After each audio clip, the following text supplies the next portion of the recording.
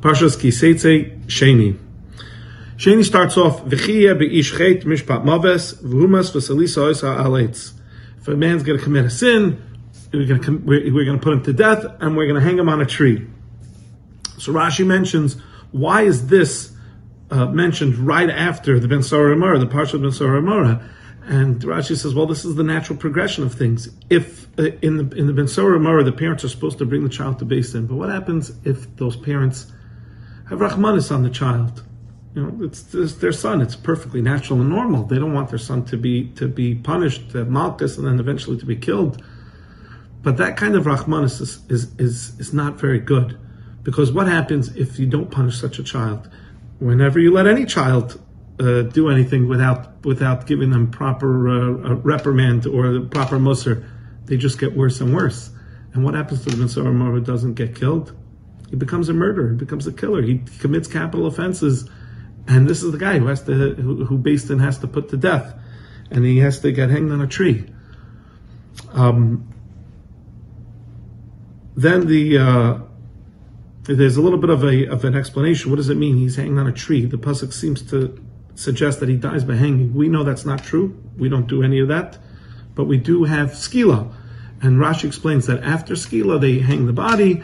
And what they do is they stone him right before nightfall, and then they take the body down because it's a genai. Rashi says, because we're created in Hashem's image, it's a genai for Hashem's image, so to speak, to be hanging on a tree. So they do it right before nightfall, and of course they take him down, they bury him right away.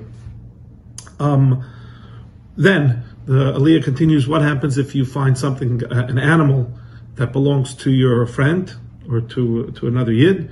You're not allowed to pretend that you can't see it, right? Very often that happens. If there's an accident, we all run away. I didn't see anything. I'm not a witness, right? But the Torah says you can't do that. You can't pretend that you don't see it. You have to take responsibility for it.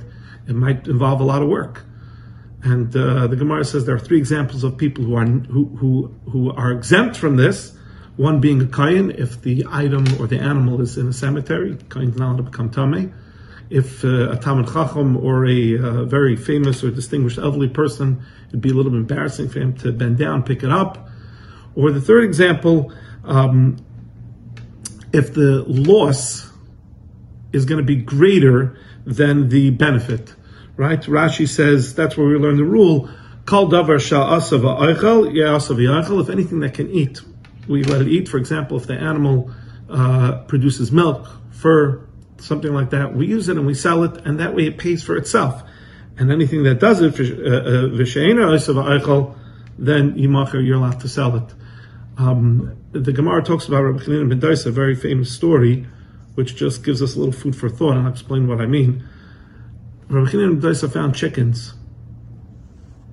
The chickens started multiplying, and he just couldn't take care of the chickens. So he sold the chickens and he bought goats. And then the owner of the chickens arrived, and he was confused. He said, but I lost chickens. Rabbi Chanina ben Dosa says, yes, but now you have goats.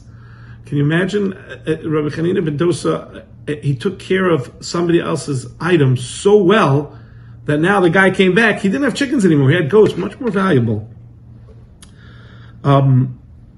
Also, the Aliyah talks about if you see an animal falling under a burden, right, then you have to help lift it. And we learn out, you have to lift it, and we learn out two lessons, two very important lessons. Rashi, first of all, tells us, what does it mean? It means when the owner is loading the animal, and then the animal falls over, so obviously its packages have fallen over, it's our job to go over and lift up the animal and lift up the packages, because it belongs to somebody, it belongs to a fellow yid, you have to help him out. As opposed to when we've seen this mitzvah before, we said if an animal is struggling under a burden, that's when the owner is taking things off. This Rashi explains is when the owner is putting things on. The second lesson that we learn out, that Rashi points out, is that if you're going to go help this person, and the person says, oh, it's your mitzvah to go do it, go ahead, you go do it, I'll just sit back and relax, Rashi says, you're exempt.